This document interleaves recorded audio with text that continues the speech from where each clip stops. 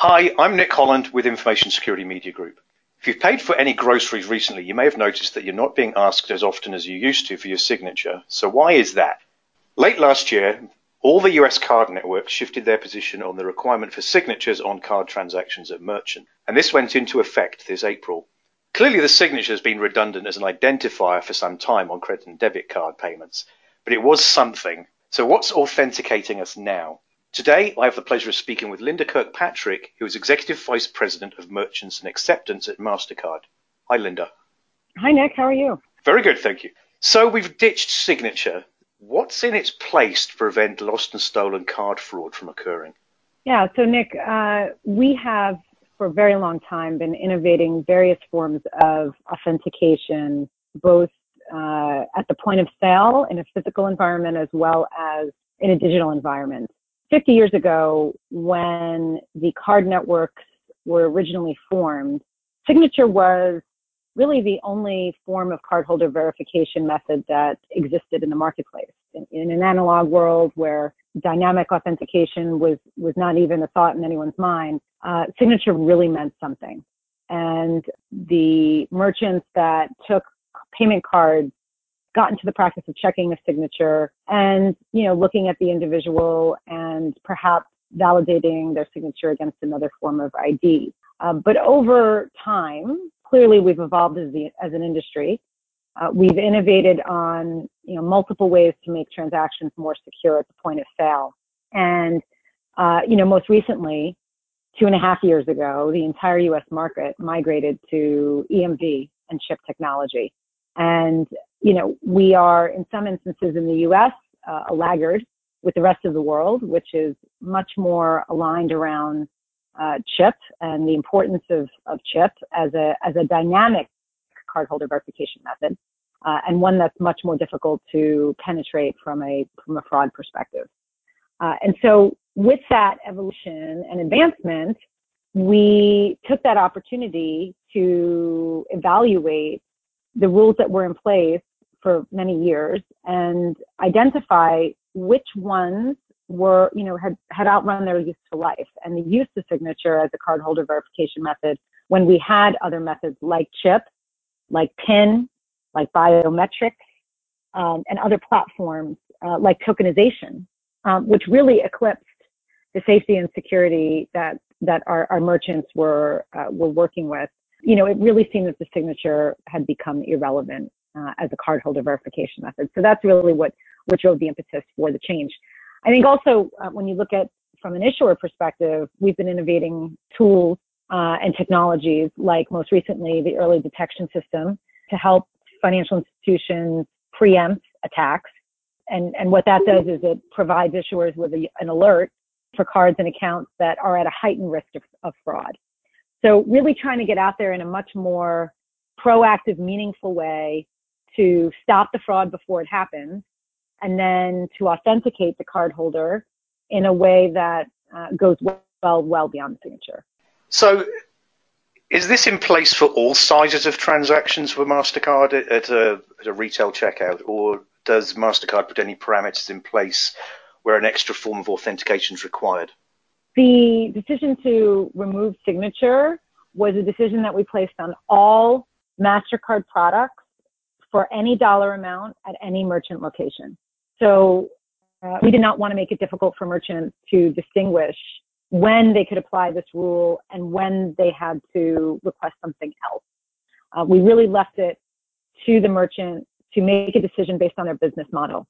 So there might be some merchants that say, as a result of the business that they're in, for example, large electronics merchants or jewelry merchants, or even merchants that require a contract to be signed with their customer, they may decide that they still believe there's value in a signature.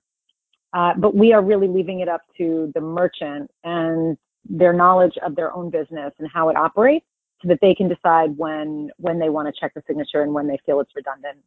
So from a MasterCard perspective, all dollar amounts, all products, all channels are permitted to have no signature at the point of sale. So why aren't all merchants dropping signature yet? Is it just lack of awareness or are there systemic reasons? Why Why isn't this kind of consistent across all retailers yet? What we're hearing is some really encouraging pickup in the marketplace with merchants who have an imperative to improve the speed at the point of sale. So grocery merchants, warehouse merchants, retailers, where a line at the queue means lost profits for them, where storing signature is costly, where, spending time asking questions around, finding a pen or piece of paper, or making sure the terminal is prompting, is taking time away from their ability to service their customer. So the merchant categories that are most receptive to this change are the ones that, have an imperative around saving time and efficiency for their customers. Now, other categories, like, for example, the restaurant industry, much of which hasn't migrated to EMV as yet, is still trying to figure out how not asking for a signature might change their process for asking for tips, et cetera. As you probably know, Nick, in Europe, Australia, Canada, and other markets where chip is, has proliferated for many, many years, the process in restaurants is very different. The server brings a POS terminal to the table, and the cardholder can handle the transaction from their table. That hasn't yet taken off in the U.S. So there's going to be certain verticals that pick it up quicker than others.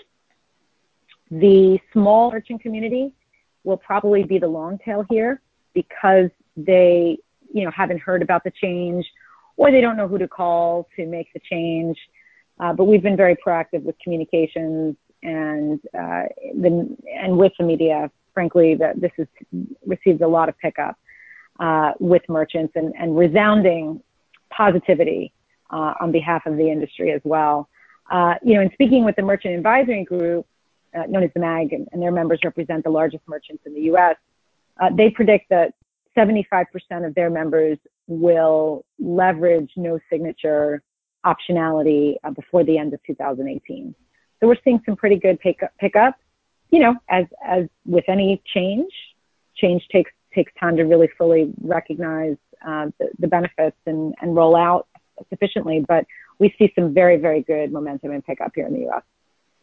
So, Linda, it's not mandatory, though, is it? It's optional from a merchant at this point. So from an interchange standpoint, are there still different rates of interchange for merchants with signature versus non-signature transactions?